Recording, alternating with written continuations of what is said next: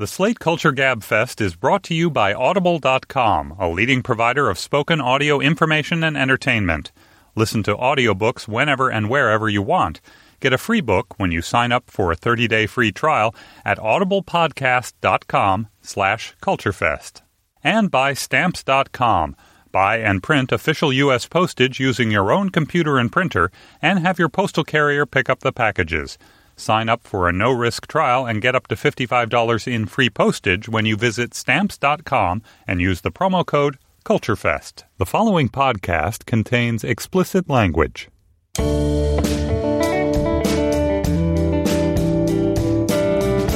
I'm Stephen Metcalf, and this is the Slate Culture Gabfest Prime Directive Edition. It's Wednesday, March 19th, 2014. On today's show, The Americans. It's a show on FX entering its second season. It's about deep-cover Soviet spies, and it's excellent. And then we'll discuss Amazon.com. Will it destroy literature as we come to know it since the Gutenberg Revolution? And finally, trigger warnings. Are they the latest frontier in empathy, or are they PC on steroids? Joining me today is Slate's deputy editor, Julia Turner. Hello, Julia. Hi, Steve.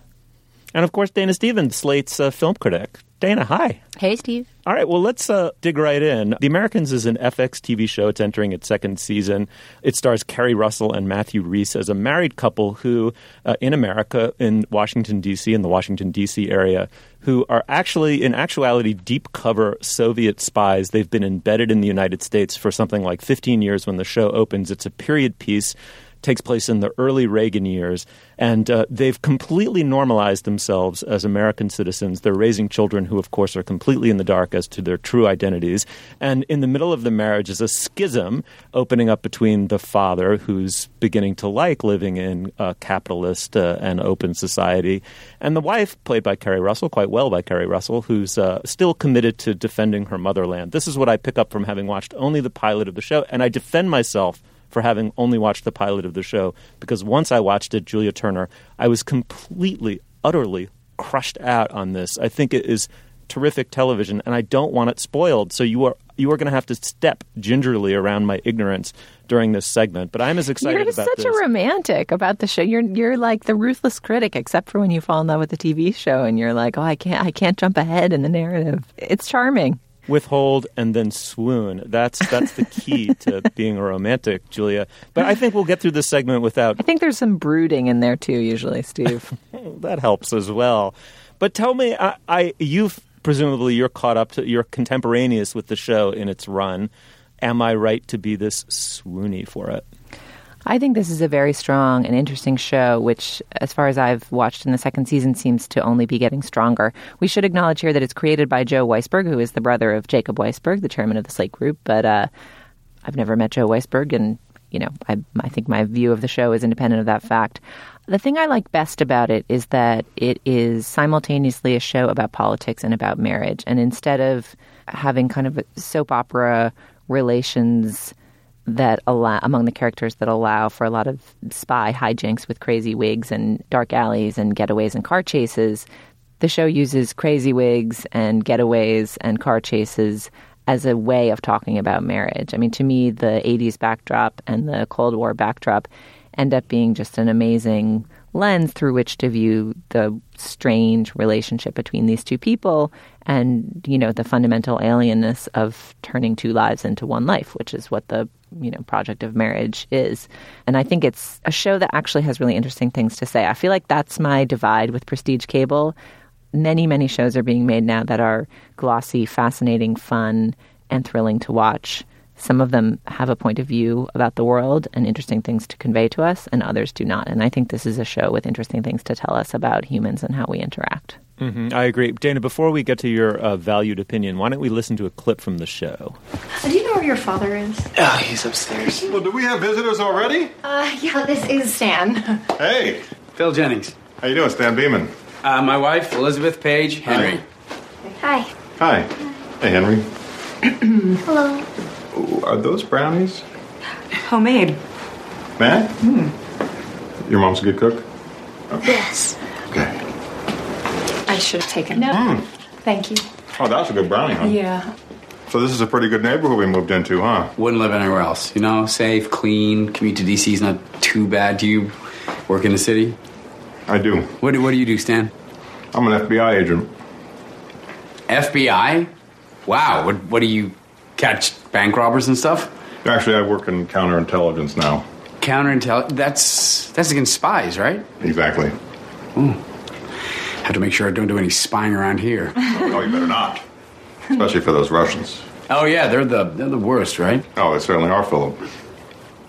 They certainly are. I have been enlightened by Julia Turner as to one reason I love the show, which is that there is something fundamentally strange about constantly taking on a second self in the act of marriage, right? That you're achieving some ultimate intimacy, but you're also occasionally bumping up against its limits and therefore coming up against a kind of ultimate alienation. I don't know, I'm sort of riffing now on what you said because it blew my mind, but I do think that that's why I love the show, and I'm wondering if that's why maybe you do. You know, before I respond, I should probably note that I do slightly know Joe Weisberg. His kid goes to my kid's school, and they play together sometimes, and we're sort of friends. I wish we were better friends, but he's too busy making his show, and I'm too busy making the Gabfest. So, yeah, I mean, I think that gets at the originality of the show, for sure. But I think we should also not neglect the extent to which the spy hijinks are just fascinating and juicy in and of themselves. I mean, there's a lot. By the time we get to the second season, and I've watched every episode now, I'm obsessed with this show. By the time we get to the second season, there's a lot of double agent, triple agent, people mutually betraying each other in, mutual fake affairs. And I won't bring in all the spoilers, Steve, that you don't want to know about, but let's just say that Elizabeth and Philip, these two characters, start to have all kinds of separate lives and to be managing, a lot of different balls in the air at once. And so that stuff is all really fun, too. If you watched it with no sort of metaphorical intent about, marriage allegories whatsoever, you would still have a great time with this show. One other thing that I find super enjoyable about the show is its portrayal of the 80s. As we move on in time, we're suddenly getting period renderings. I guess you old folks have seen this happen more so than I have, but I'm suddenly encountering period pieces set in times that I actually physically remember. The Americans gives us a Technicolor portrait of the 80s, Farrah Fawcett hair, amazing 80s bedspreads. There's a lot of material culture represented on the show in a fascinating way. Steve, I know you can't give us any hints from your tome about the 80s that you're concocting, but I'm curious, as our resident 80s expert, what you make of this show's portrait of that time. I love it. It's the perfect time to set the show. It's a very canny choice on the part of the creator. The 80s are obviously the last decade of the Cold War. And after periods of thaw and détente and a lot of negotiated, missile treaties, Reagan came in and he was adamant that he was, A, going to call out the Soviet empire as evil. He was going to have no truck with communism or détente. And B, that as one method of attempting to run them into the ground, run their economy into the ground, he was going to massively hike the American defense budget. And in a game of, sort of reignite the Cold War, at least retrospectively, people believe this might have been strategic in an attempt to force them to keep up with us and thereby divert precious resources within an efficient and crumbling economy and bring them to their knees. And in some ways it worked. So it's a perfect time to do it because not only is it so intrinsically interesting to see this marriage, which is divided in this fascinating way, and these people are spies and on and on. It's such a beautiful setup. It's just perfectly timed for that moment when anti-communism made a resurgence within the United States. So that's perfect. And then secondly, the culture became vastly more self-consciously materialistic in the 80s, unapologetically materialistic under Reagan. So all of the things I imagine that drive the Carrie Russell character, the woman who's more faithful to communism in the motherland, all the things that drive her crazy about a capitalist society are only going to get that more intense as the show goes along. So I think it's just a great choice, and so far, so good. One thing that I'm intrigued about in season 2 and that I think speaks to the show's ambitions is that they're really bringing the children to the fore. In a fundamental way, these two have entered into a false marriage and born 2 American children who are at root cover. They exist as cover for spies. Like their genesis into the world is not because 2 loving people created baby humans. And these, ultimate cover creatures are growing up into teenagers who are beginning to have questions about their parents' weird moments of urgent insistence and strange doings in the laundry room. And I think in the same way that spycraft became a metaphor for marriage in season 1, I think season 2 is beginning to play with the fundamental alienation between parents and children And anytime you have children, fundamentally, you're acting from motives in your own life because the child doesn't exist yet to have its own motives. So that fundamental tension is getting played with in a super fascinating way. Oh, I agree with you totally, Julie. It's so ripe. I mean, it was exploited beautifully in The Sopranos. I mean, I remember in one of the very early episodes of season 1 of The Sopranos, the daughter's name is Meadow, I believe, takes the junior aside and says, "You know what our father does," and he's classic younger sibling. He's completely in the dark, and that was just done so beautifully. You know, in The Sopranos, is Meadow clearly is an Ivy League mind and temperament, and Junior is kind of a Gotti Jr. type who probably doesn't have much of a capacity for life outside of what his father has done, and may not have much capacity within it. That was just done so beautifully. It's set up exactly the same way in this show, Dana. I mean, what is going to happen to these kids? On what premise are they going to make their own lives? I mean, it's so beautifully teed up. I really think it's intriguing. Well, you'll see in the second season, Steve, that the kids come much more into play in the spy plot as well, and start to come under threat. And that's also interesting in that it tests the Carrie Russell Elizabeth character's relationship to her children, because as you mentioned earlier, she is pretty much an ice cold ideological devotee to the motherland, right? Much more so than her husband, who is starting to enjoy the creature comforts of living in the U.S. And so there's something of a question as to what her children mean to her in the first season, right? Because she's just so single-minded and monomaniacal about spying. And so in the second season, when they start to come under pressure, it's also a great revelation about her character. I love that Carrie Russell character, even though the show does function on the absolutely absurd assumption that the 98-pound Carrie Russell can essentially best any opponent in a fight. That is the one thing that gave me pause about the show, which is the concession to some of the genre needs. So Carrie Russell being able to kick serious ass. I was like, okay, I'll sit through this. But I will say the show has a patina of authenticity for a very specific reason, which is Joe Weisberg, the creator, was himself in the CIA. So therefore, hence its patina of authenticity. And he came out of the cold and wrote a book about it, and now has created this, so hence its verisimilitude. All right, well, we like it. It's called The Americans. It's on FX. It's entering its second season. It is starting. You heard it here first. It's starting to get that kind of buzzy buzz that I remember Breaking Bad starting to get in its second season. It might be that good. Tell us what you think. Come to our Facebook page, facebook.com/culturefest. Did we swoon too hard or not hard enough? Let us know. All right, well, now is the moment in our podcast where we talk about our sponsor, Julia Turner. What do we have? Our sponsor this week, Steve, is Audible.com, which is the Internet's leading provider of spoken digital audio entertainment. They have more than 150,000 titles available for listeners, and you can use whatever it is you're using to listen to us right now to consume all kinds of wonderful books and other content. Here at the Culture Gabfest, we have been compiling for our listeners the Culture Gabfest bucket list. This is the set of things that you must read if you want to be a culturally wise and savvy person, or if you want to be even worthy to sit down and have dinner with Stephen Metcalf over canapes. So this week, Dana has a recommendation for us. Dana, what is your addition to the Culture Gabfest bucket list? All right, I'm going to go old school this week, and I'm going to recommend for the bucket list a book that completely changed my life when I read it in college the first year. It's probably the reason that I ended up majoring in medieval studies and being interested in the medieval period. It's The Confessions of St. Augustine, which is the memoir, I guess you'd call it, if in the 4th century included such a thing as memoirs, of St. Augustine, who went on to be a great father of the Christian church, but who had a very checkered youth, which he describes very juicily in the first 10 books of the Confessions. And it's just this remarkably modern-feeling book. It really feels like the story of a specific life, and, a life that's obviously from a very different time and place. He was from North Africa and lived in the 4th century AD. But that still rings completely true. That the bad things that he does, the absolution that he seeks, his temptations and his struggles are all just completely still alive. And it was a book that really changed my life when I first read it. So, The Confessions of St. Augustine by St. Augustine is on Audible, unabridged and narrated by Simon Vance. It takes 12 hours to listen to it, and that's my bucket list contribution for the week. That sounds like a great one. Thanks, Dana. And just a reminder, the deal you can get is a free audiobook and a 30-day trial, and you can get them today by signing up at audiblepodcast.com/culturefest. So sign right up. You can join in our Culture Gabfest bucket list readathon at audiblepodcast.com/culturefest. Before we go back to Steve for our second segment, I also have one more pitch/announcement/endorsement that I'm just going to hijack the show and jump in to make. Slate has launched a new parenting podcast called Mom and Dad Are Fighting. It features Allison Benedict, who for a while was a regular on the XX Gabfest, and Dan Coyce, who you can frequently hear on our Audio Book Club podcast.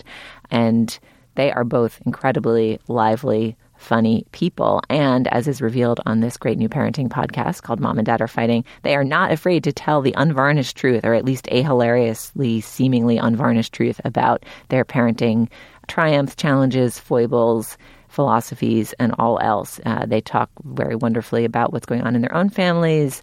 They do great interviews with all kinds of interesting parenting experts. And they tackle what is just an incredibly rich territory with verve and brio. They, for a while, were part of the XX feed, so that if you got the XX Gabfest feed, you would automatically get them.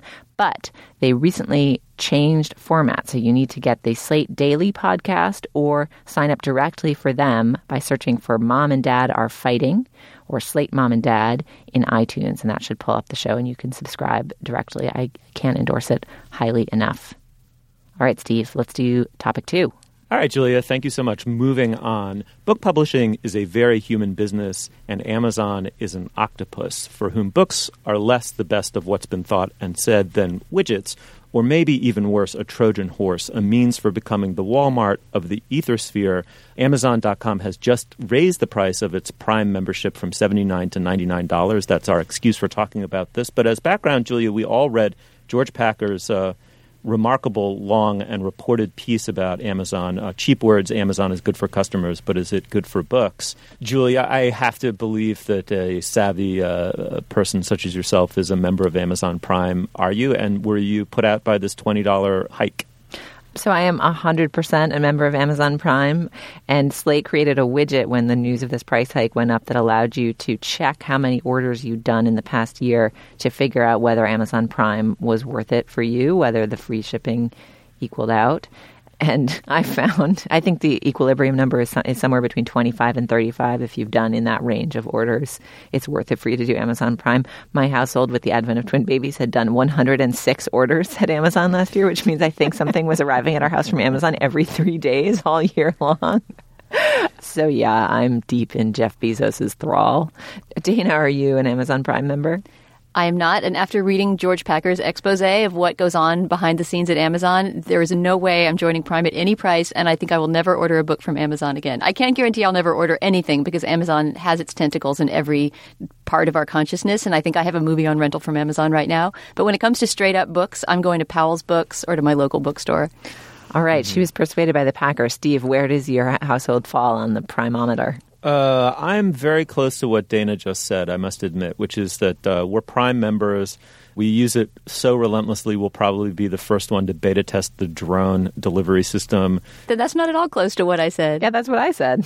No, I'm getting there. But ideologically, you're nonetheless pure. You're getting there. No, how about if I finish my sentence and then you crap all over it first? Then you get to crap over That's the whole time-honored method. thought, as opposed to just half the thought. Go right ahead. Here's the second part of the thought, which is that I will not order a freshly published new book off of Amazon no matter what. I will go to an independent bookstore and have them order it for me if they don't have it in stock. Period. End of story. Therefore, I share some of Dana's Park Slope ideological rigidity, and I also have some of the supple, pragmatic expediency of a soulless person like Julia Turner. The perfect combo. Exactly. That's Metcalf Prime right there. Metcalf Prime Metcalf. I'm curious about the George Packer piece. It sounds, Dana, like you thought it was very persuasive. Well, I mean, it's not making any argument that I think I didn't know already, which is just that the culture of Amazon is utterly uninterested in and actually to a greater degree than I would have thought antithetical to the business of book publishing. But some of the descriptions of chicanery and the kind of trickery that goes on with, buy buttons being taken off of books because Jeff Bezos didn't like the deal that he got with a certain publisher, or some of the descriptions of the labor conditions at Amazon, which again have been widely reported, but just to see it all conglomerated in one place, it just gave me a very bad feeling about the company. But Dana, don't you think that, my takeaway from the piece was that because Amazon has made books incidental to it, I can make books incidental to Amazon, that they're relatively indifferent to books, and therefore I don't need to use it for that I can ignore the fact that they are insensitive to books because I don't use them to procure them. But there is something sinister about how they want to get into publishing. Their indifference to books actually now has been surmounted to the degree that they themselves want to become a content, quote-unquote, content provider in the quote-unquote book space, language that makes one shudder. Yeah, I mean, the George Packer piece is worth reading, I think, if you care about Amazon or are interested in it. It runs down in a clear way a number of the different debates about Amazon over the years, from how it got into the book business, its various fights with book publishing, the attempt by book publishers to work with Apple to raise the price of ebooks. It touches on some of the warehouse conditions that sound horrendous and have been reported on elsewhere. It's a good rundown of these various issues. I will take some issue with George Packer's tone throughout the piece. I sort of wish that someone had written a version of this piece who seemed to have less of a dog in the fight.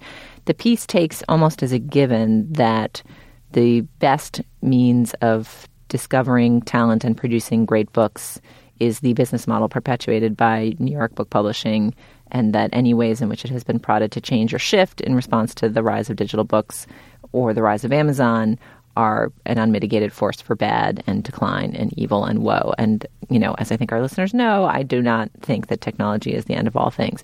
It certainly sounds like Amazon's been a bully, but there was some lamenting of tone. There was like a whole long opening to the piece where, you know, there was reminiscing about the glory days when there were real editors from real New York who went to Seattle to write all the book blurbs and conduct real interviews with Toni Morrison that appeared on the Amazon homepage. And it's like, who cares? I mean, I do not care that there are no longer interviews with Toni Morrison on the Amazon homepage, or that Amazon's book blog is not prominently featured. I'm not going to Amazon for its book blog. I don't mind that Amazon doesn't have a prominent book blog that I care about. On top of which, you know, to date the decline of the publishing industry to, you know, Amazon's decision not to support a cadre of in-house critics and to interview Toni Morrison, that is not where the decline of the book business came about. I mean, people have been writing elegies to book publishing now for 20 years. It really began, if you had to be, you know, mournful about it and nostalgic about it, you really would date it to the corporate ownership and consolidation that began in the 70s and 80s. And since then, profit margins have been under huge pressure, and editors have been under huge pressure. They're under totally different time pressures. They don't really edit that much anymore. They don't nurture talent. And furthermore, the old business model of having a gigantic backlist filled with books that have survived the decades, the Catchers in the Rye, you know, Catcher in the Rye, or, you know, name five. I mean, every publishing house has dozens of those, right? And all your fixed costs on that have been paid off, and they're just free cash flow by which you get to go and scout new talent, and you waste an enormous amount of money giving book advances to writers who may not go anywhere on their first, second, third, or fourth book, but maybe hit on their fifth book. I mean, the aura of sleepiness, literary care, and patience did all go together once and did create, I think, a beautiful culture of literariness and literary hope, that fresh Salingers and fresh Faulkners were out there and could be nurtured and found. And it is, I do think, in some substantial way gone. But I don't know that Amazon was the principal villain in that story. Right. And one thing that's actually fascinating about Amazon, which our former colleague Matthew Iglesias has written about smartly, is that Amazon is actually not relentlessly pursuing profit margins. Amazon relentlessly pursues pleasing consumers in the interest of getting ever more consumers. And of course, the fear is that once they have us all under lock and key, then they will flip the switch and raise the prices and rake in gajillions of profits. But for a company that is so well regarded by Wall Street, they have been remarkably willing to have very, very small profit margins on the sheer gajillions of dollars they're raking in terms of revenue. And Matthew Iglesias argued in a long piece on their latest earnings report for us that, you know, this is fundamentally a smart move by Bezos to invest in attracting consumers by giving them what they want. You know, as a mechanism that has served to give consumers what they want on the internet. I mean, it's deeply powerful, as both the Steve and Julia households can attest, right? I mean, I think in some ways, because they've kept margins so low, they're creating almost unrealistic expectations of what we should be able to expect from internet commerce and internet shopping. They recently acquired Diapers.com, which is like the single greatest invention for parents, which if you place an order in New York City before 9 a.m., they deliver it to you before the end of the day. I mean, this sort of same day. But my complete expectation that my every consumer need can be met by the internet. If I'm, no matter how disorganized I am, if I pay my Prime membership, I'll just be able to get whatever the hell I want whenever I want it. I've become such a brat as a consumer as a result of Amazon. I want everything now. I don't want to have to plan in advance. I don't want to have to go anywhere. I don't want to have to leave my house. I don't want to have to get dressed. They have turned me into a monster, and I'm a very happy monster because my needs are mostly met. Well, and this is what you keep reading industry analysts saying about this price hike, which is, after all, a 25% price hike in Prime membership, that, a lot of people are just going to go with it because they're too addicted to buying things online to reconsider. I mean, talk about antitrust. What Amazon is trying to do is to go way beyond being an online store and become this sort of, I don't know what you would even call it. Yes, an online need meter for any conceivable need that one could have. And then by creating that loyal of a customer base, you can raise the Prime rates as high as you want. Or prices themselves. Yeah, my inclination in the face of these arguments is to split the argument really into two pieces. One is really a kind of Walmartization of commerce that includes Amazon, because Amazon's becoming the Walmart of the internet. And that's really an argument about deflation moving its way up the supply chain and then to carve out an intelligent discussion of the future of book publishing and the place of book publishing and books and serious books in the culture. They will find their way into the hands of serious readers. Now, how many serious readers there are in America, whether or not they have an actual physical place to go to in order to meet other serious readers, such as independent bookstores, those are urgent questions, but I don't know that they're necessarily the same question. Starbucks was thought to put the mom-and-pop coffee shop under terminal assault, and it turned out to be exactly the opposite. This has been studied to death, and apparently it's led to a resurgence in interest in coffee, which led to a resurgence in interest in better coffee shops, or at least more idiosyncratically distinctive coffee shops than Starbucks.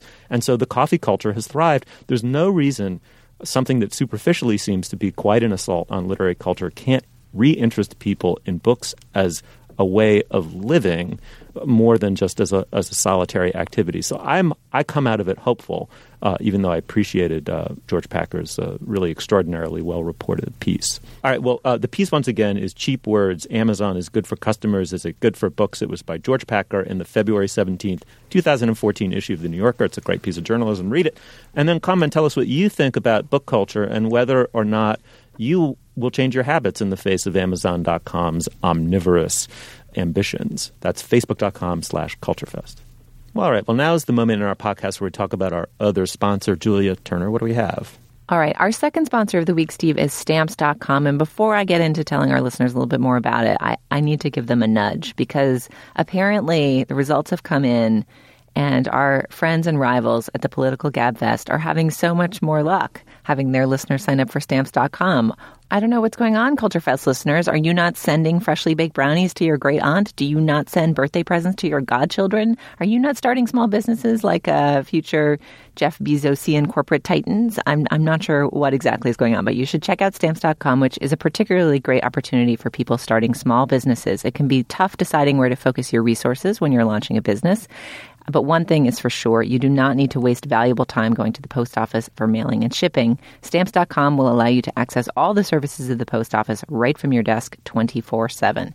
With Stamps.com, you can buy and print official U.S. postage using your own computer and printer and get postage for any letter or package or any class of mail, all for just a fraction of the cost of an expensive postage meter. With Stamps.com, you will never have to go to the post office again, and you can spend your time on what matters most, whether it is brownie baking or small business launching.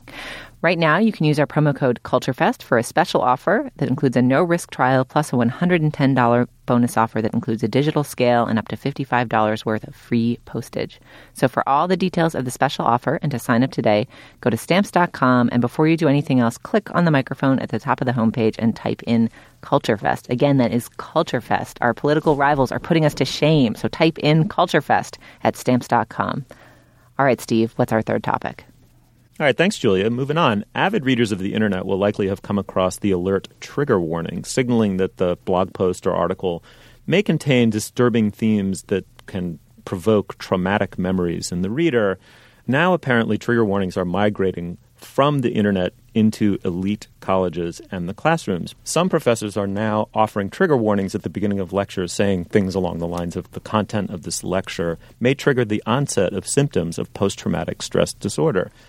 Dana, I scarcely know what to make of this issue. I have taught hundreds upon hundreds of university students over the last 20, 25 years of my life.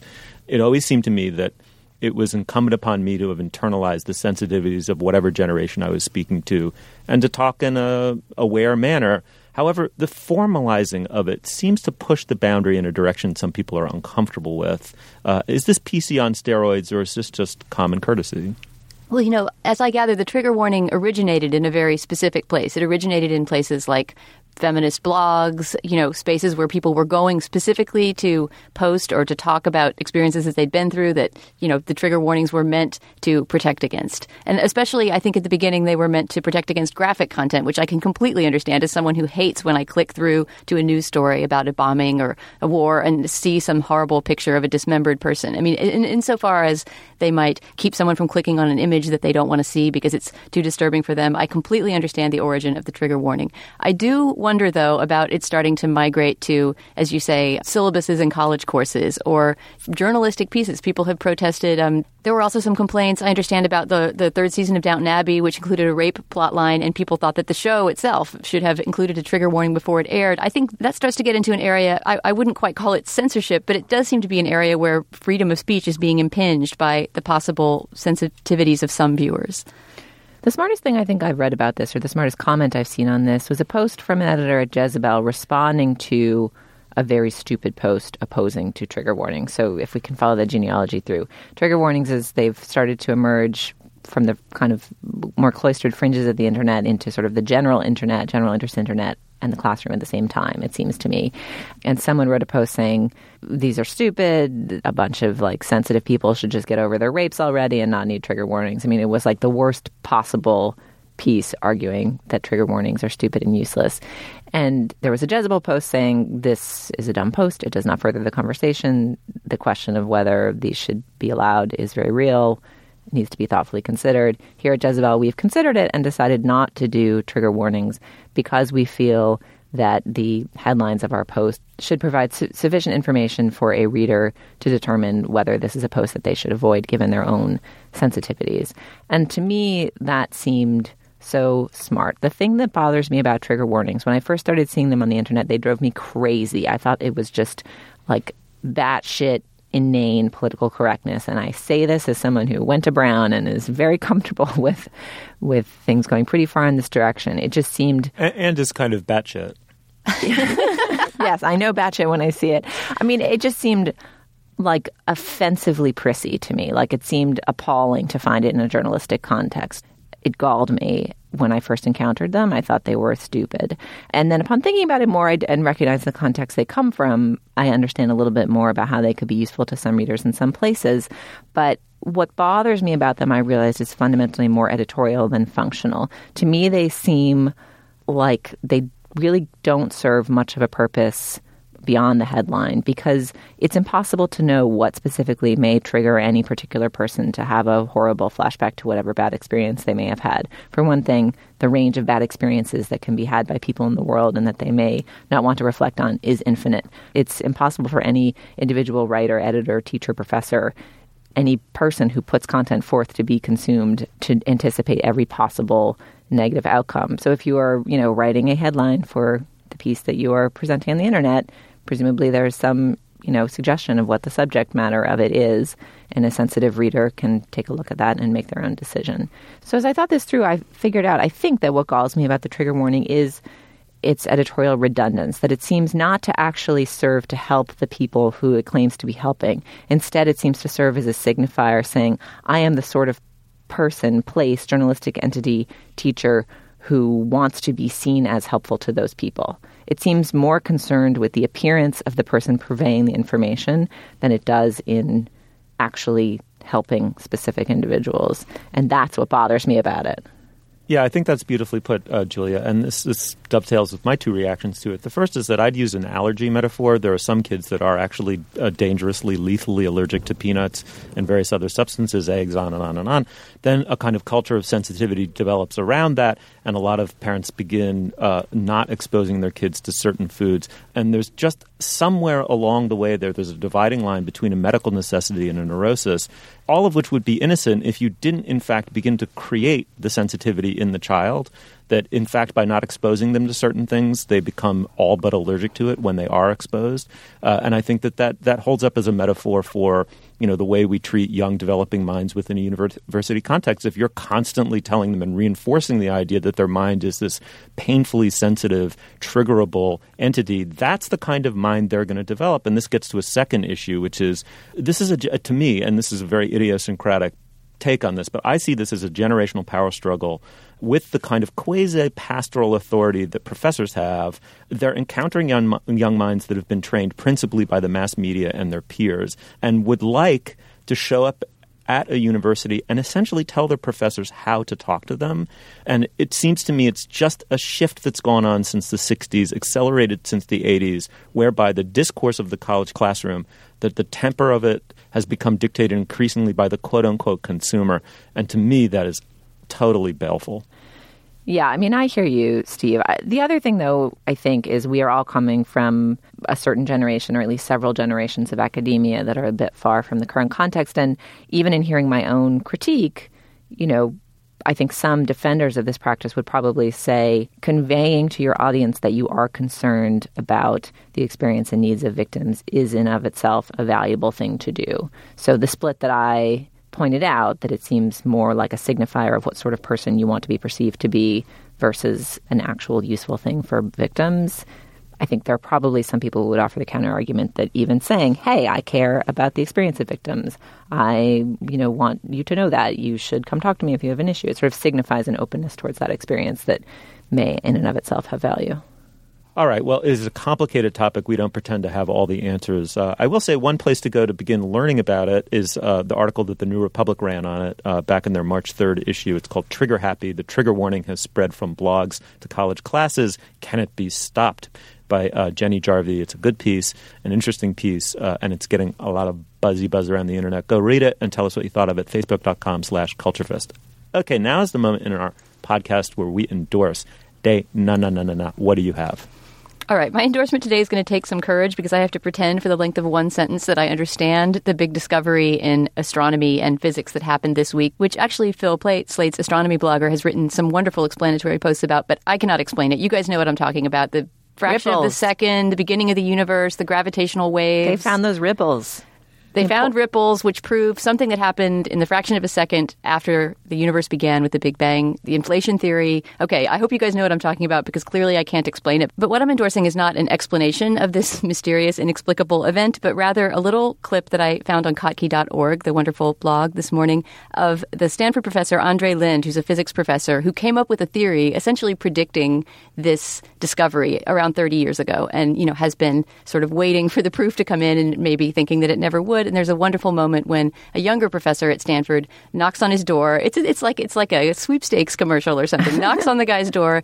The physics professor and his wife answer the door. She is also a physics professor, and they stand there and hear, this to me inexplicable explanation of the fact that his theory has proven to be true. And it's just such a wonderful moment. They're speechless. They hug. They get teary. They drink champagne. They talk about what it means to them that this theory has been vindicated. And just to see these people whose minds are capable of thinking out the origin of the universe and what happened in the fraction of a second after everything began to exist, and just having a champagne toast to their correctness it's a beautiful thing.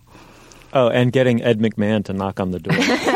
With a big novelty check in hand. That's really what they're in it for, understanding. It's not understanding the origins of the universe, it's just the novelty checks. So anyway, Kottke.org linked to it, and we'll put a link on our show page so you can all watch and weep along. Oh, that is so excellent. Julia, what do you have? Well, because I am a, soulless bot, I've gone in recently for the quantified self. I edited Seth Stevenson's piece for us about fitness trackers. You know about these things? They're like little pendants that you wear, and they track your steps, and they track your miles walked, and they track your sleep, and they track your pulse, and this, that, and the other. And in the wake of editing the piece, I decided that I wanted I wanted to quantify my own life. So I got the Fitbit Flex, which is one that he recommended. It is not the Fitbit Force, which is the one that was recently recalled for giving everybody strange rashes. And it's really fun. I can't imagine that either of you would like it, actually. I'm not sure if you guys see data as your friend, but maybe you would. I don't know. It syncs up with a little app in your phone, and you can see how many steps did you walk, and it does change your decisions. You think, oh, maybe I'll go out for lunch today instead of ordering delivery, or instead of taking 2 trains with a shorter walk, maybe I'll walk further and take 1 train home. It is a little morsel of information in my day that does affect the decisions I make and change my behavior, and it's getting me to be a little bit more active than I was in my hibernating, sedentary, take cabs all the time winter self. So I recommend fitness trackers if you think you would enjoy quantifying your own experience. Insofar as it allows you to be smug about your fitness without really doing anything extra, I think I approve of that. Although, the thing is, the starting goal for the Flex is 10,000 steps a day, which is so many steps. I basically only hit 10,000 steps a day on weekends when I'm running around after my children and taking epic walks in hopes of lulling them to sleep. There's no way in my daily life of taking a pretty long walk to and from subways, to and from work. It still only adds up to like 3.25 miles. What if you shuffled along and took really tiny little steps? Could you cheat the Fitbit thing? I have not tried to massage the data in that way. I think it might be too life inconveniencing. But anyway, they're really fun. If you are hooked on them, let me know on the Facebook page. I'm curious to hear about your experiences. I love it. Okay, well, my endorsement is my 8-year-old daughter, my daughter who went from 7 to being 8, on her birthday demanded a karaoke party. And I have never really done karaoke before, but I discovered what the real joy of karaoke is. It's not caterwauling these songs a half a note or half an octave off key. What it is discovering your and your party guests' true karaoke self. It's all about discovering your karaoke self, because you think your karaoke self is going to be one thing and it turns out to be something completely different. So I wanted my karaoke self to be, either Paul Westerberg or Bruce Springsteen. It turns out it's John Cougar Mellencamp. But there's like growth inherent in discovering your karaoke self. Unless, of course, you can actually sing. And our lovely ex-nanny, Susanna Bortner, came up for the weekend to our house to celebrate my daughter's 8th birthday. And in addition to being many wonderful things, she's an incredible singer. And so, of course, your karaoke self is whatever you want it to be if you're really a good singer. And for that night, her karaoke self was Petula Clark, and the song was Don't Sleep in the Subway, a song I had never heard before. I had no idea. And as she was singing it, I thought this almost has to be a Petula Clark song. And it has these Beach Boy chord changes and beautifully sort of lilting and sad lyrics, and you don't have to have Susanna Bortner come to your house and sing it to you. Petula Clark recorded it quite well also. It's such a great song. So I'm going to endorse Discovering Your Karaoke Self, and additionally the song Don't Sleep in the Subway by Petula Clark is a great tune. Can I say that I think like the greatest psychological problem in my life is that I have never discovered my karaoke self. I've yet to have a karaoke experience where I really fully... I think that's like my major psychic torment. All right, that does it. We're doing a karaoke segment. I was already thinking that during Steve's endorsement, but if Julia hasn't discovered her karaoke self, I mean, come on. Who's your karaoke self? Well, good question. What do I always sing? I usually sing a Chrissie Hynde song. I can do a good Pretenders. I mean, if your karaoke self is Chrissie Hynde, of course you love karaoke. That's amazing. You looked in the mirror and saw the person you wanted to see. I think Brass in Pocket is my most common karaoke choice. I love that song. All right. Well, Dana, thank you so much. Thanks, Steve. Julia, thanks a lot. Thanks, guys. You'll find links to some of the things we talked about today at our show page, slate.com/culturefest, and you can email us at culturefest@slate.com or drop us a note at our Facebook page, facebook.com/culturefest. Our producer is Ann Hepperman. Our intern is Anna Schechtman. The executive producer of Slate Podcasts is Andy Bowers. And our Twitter feed is Slate Cult Fest. For Dana Stevens, Julia Turner, and Mike Pesca, I'm Stephen Metcalf. Thanks so much for joining us. We'll see you soon. Gunpowder in pocket. Gunpowder, I'm gonna use it. Intention of feeling mental. Gonna make you notice. This is the story of the one. As head of maintenance at a concert hall, he knows the show must always go on. That's why he works behind the scenes, ensuring every light is working, the HVAC is humming, and his facility shines. With Grainger's supplies and solutions for every challenge he faces, plus 24/7 customer support, his venue never misses a beat. Call quickgrainger.com or just stop by. Grainger, for the ones who get it done.